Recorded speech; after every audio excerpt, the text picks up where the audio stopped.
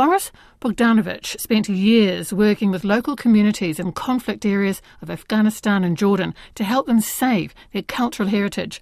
Now back in New Zealand, Boris is a conservation advisor for Heritage New Zealand, Pouhere Taonga's northern region. Now this involves helping owners of historic buildings, from individual homes to museums, conserve and if necessary extend or update their properties legally and sympathetically. He also works as a conservation architect. But first I was interested to know more about Boris's pride in his Serbo-Croatian heritage. My family has always been one that was very interested in, I guess, culture and heritage, and stories is something I keep coming back to. And we were very happy where we were living, former Yugoslavia, but then this war came along that unfortunately made us reassess our priorities and our safety, and also the philosophy with which we believed in as a family. And so we were very lucky to move to Aotearoa. And so I spent probably the first 10 years of my life in Europe, and then the next 10 years in Aotearoa, New Zealand, which I'm really grateful for, and I'm a very proud Kiwi as well as a Serbo-Croat. I can't imagine the culture shock, though, for you and for your family to go from such an ancient civilization to one of the youngest nations in the world. It is a young nation, but I always make sure I point out to people that this country has very ancient origins, both in terms of its nature, both in terms of the First Nations that arrived here, and Maori archaeology and architecture, which is a real passion for me. But I actually saw it a little bit differently. I always felt I had my European whakapapa, my European heritage, my European awareness of European taonga. But what I was really fascinated by was what that meant here. And so I actually think the opposite happened. I think New Zealand, Aotearoa, taught me a lot about caring for things that are less visible, less tangible, if you will. I think in Europe we have so many cities and villages and buildings and iconic structures. I think in Aotearoa it is as rich and as meaningful, but we just have to look a little bit harder.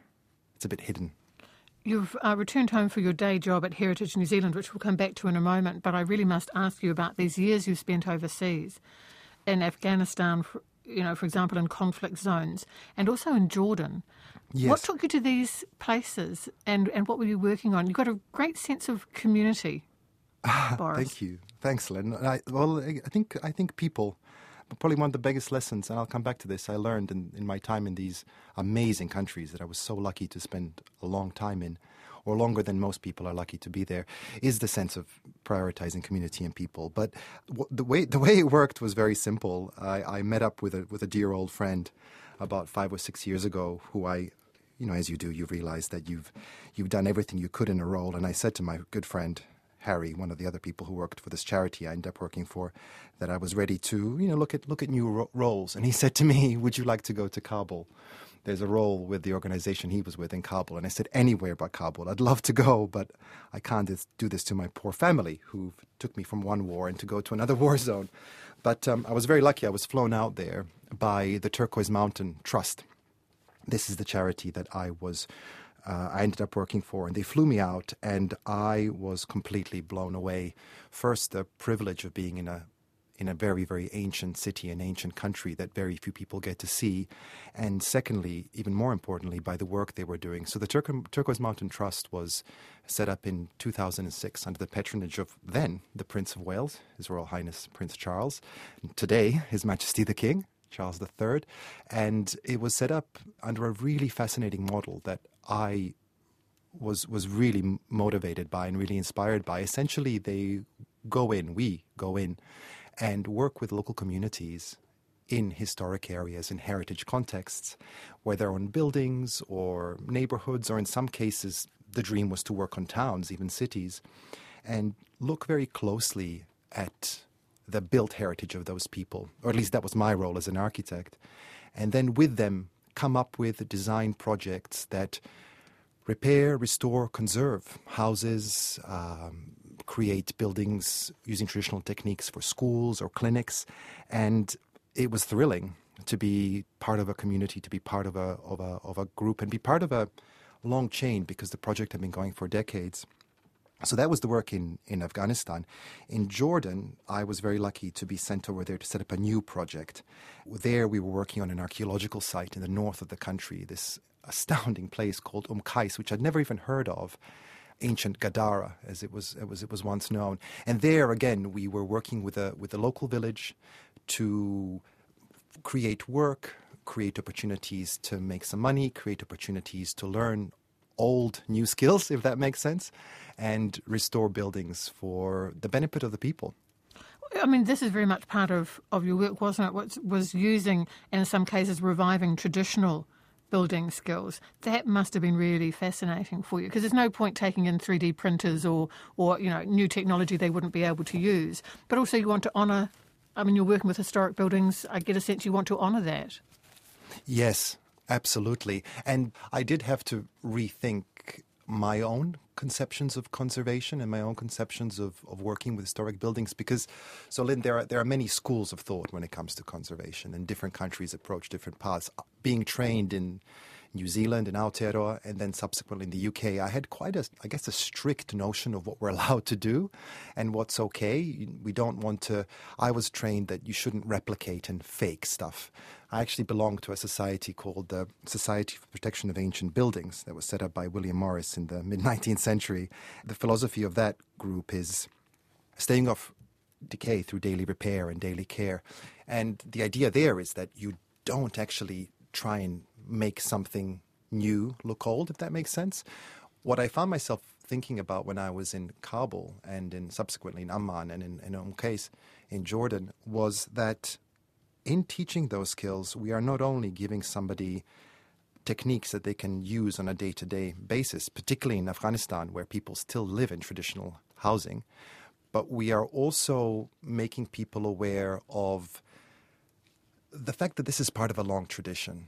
And I think in places that have experienced conflict and experienced suffering, skills and techniques that remind you of your fathers, mothers, grandparents, ancestors can give you at the risk of sounding a bit cliched, can really give you a sense of hope for the future. And that was really exciting. And seeing a new generation come along, because, so I'm an architect, but at Turquoise Mountain, my previous organization, there were also people working with jewelers, with calligraphers, with carpenters. And so there was this proliferation of very beautiful things being made by people who've not had a chance to think about and make nice things for many, many years. And it was very exciting. What brought you home, can I ask? Yes, of course. I think it was a combination of things. I think, like many people, COVID had made me reassess and reappraise some priorities. And I decided it was time to spend some more time with my family, who are living here still. But after 5 years of life and work in Afghanistan and in Jordan, it was also time to take a bit of a break. It had been a very, very meaningful and very intense time, and I had decided to step back a little, not do less, but because there is still a lot to do in Aotearoa. I was made aware of this role at Pouhere Taonga at Heritage New Zealand, and I couldn't resist taking it on. I do also have another job where I work with my dear old friend and former teacher, Graham Burgess at Burgess Street and Knight Architects in St. Mary's Bay. So I'm very lucky. I've got a nice spread of work with Pouhere Taonga, where we look at high-level strategy and also day-to-day responding to people's proposals for historic buildings. But I do also get involved with design and new build, which is nice.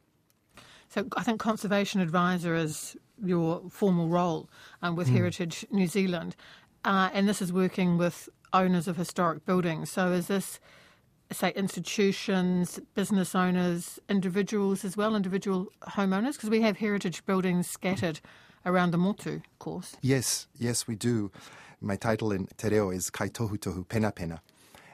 It essentially means advisor, instructor, they who make order from chaos. And I thought that was a very good way of putting it.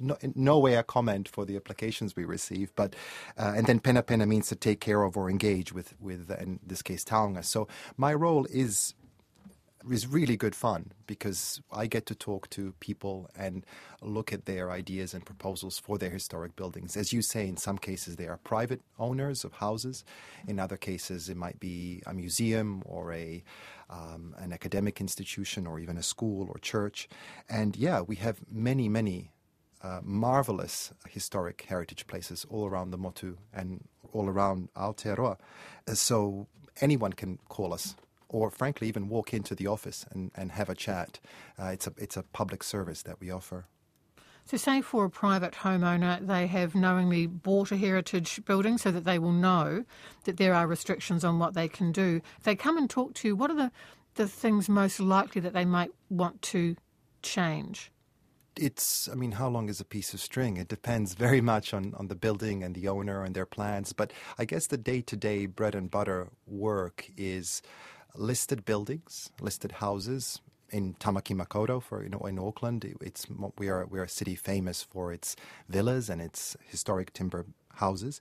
So in those cases, it'll often be, let's say, a family who has just moved into a Category 2 listed house in, let's say, in St. Mary's Bay, and they want to do an extension, or they want to reform the interior in some way, or they want to add more space, and we will then work with their representatives.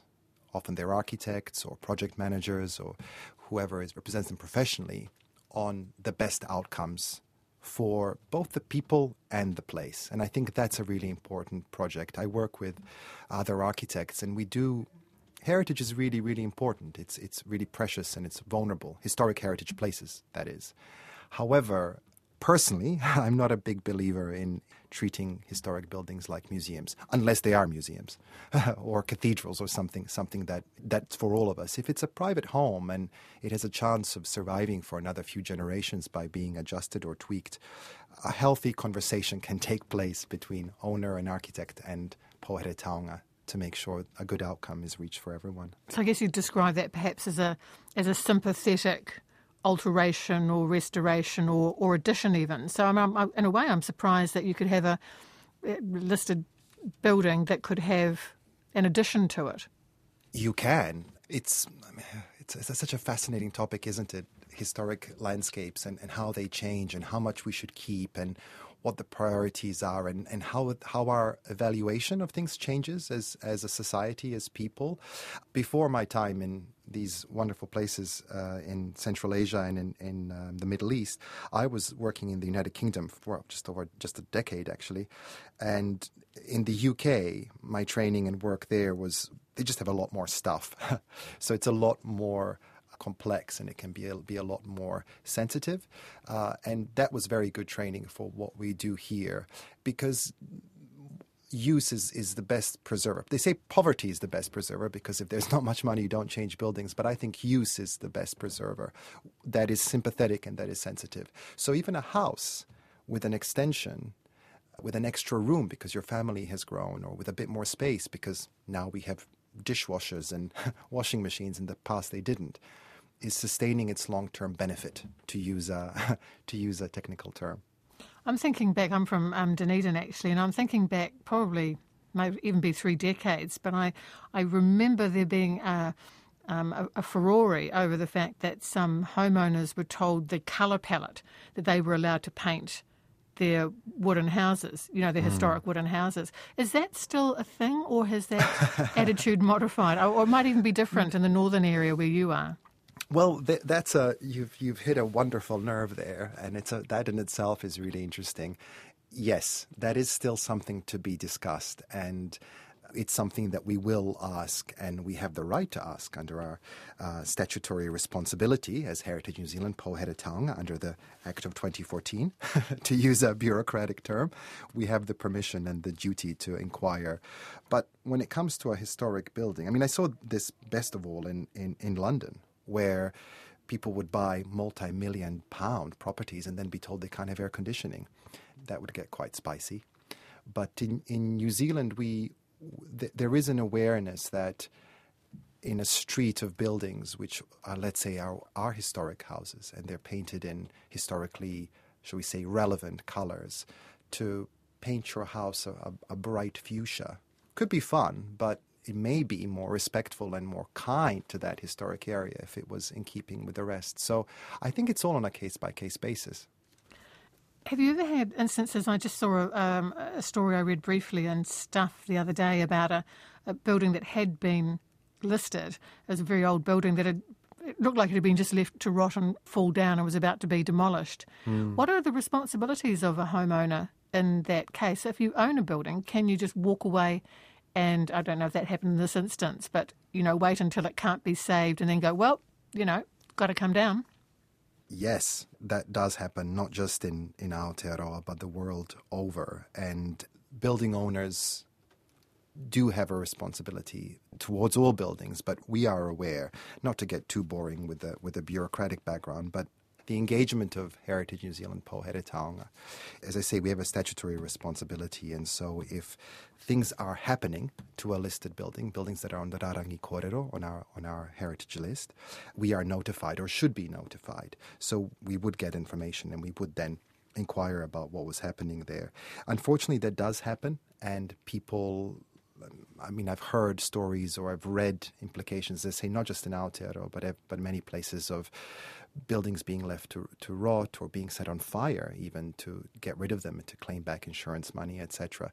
And it kind of goes back to what you were saying before about paint color, for example. You do sometimes get people who are not fully aware of how processes work and maybe can be quite annoyed that some stranger sitting in Auckland has a say on what they do with their historic structure.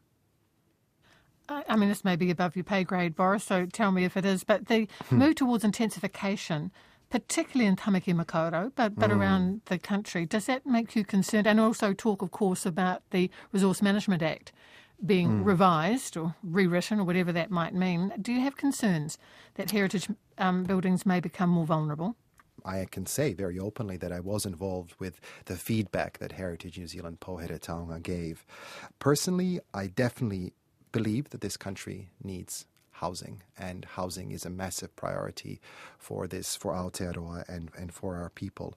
However, the way we go about that could be reconsidered, and the way it's been approached from a higher level and the processes that have gone into thinking about which areas should and could be intensified perhaps need a bit of a rethink. And I encourage everyone who's interested in this very important topic to make themselves well informed. There's lots of information out there from groups on both sides. I'll be very curious to see what happens, because it feels like a bit of a turning point, particularly for Tamaki Makaurau. And having come back and seen how much historic heritage buildings do survive and then how much have been lost in the 5-10 years I've been away has been a bit scary. My last question for you. No problem. Tell me about your first graphic novel. How's work going on it? Oh, Greg, thank you for asking about that. To be honest with you, I've been a bit busy with work, but it's all right. I'm trying to define the stories that I want to tell, and they will be based on some of my experiences, particularly in Afghanistan and in Jordan. I think places that people don't get to see. I'd like to share a bit more of those stories. Boris Bogdanovic from Heritage New Zealand.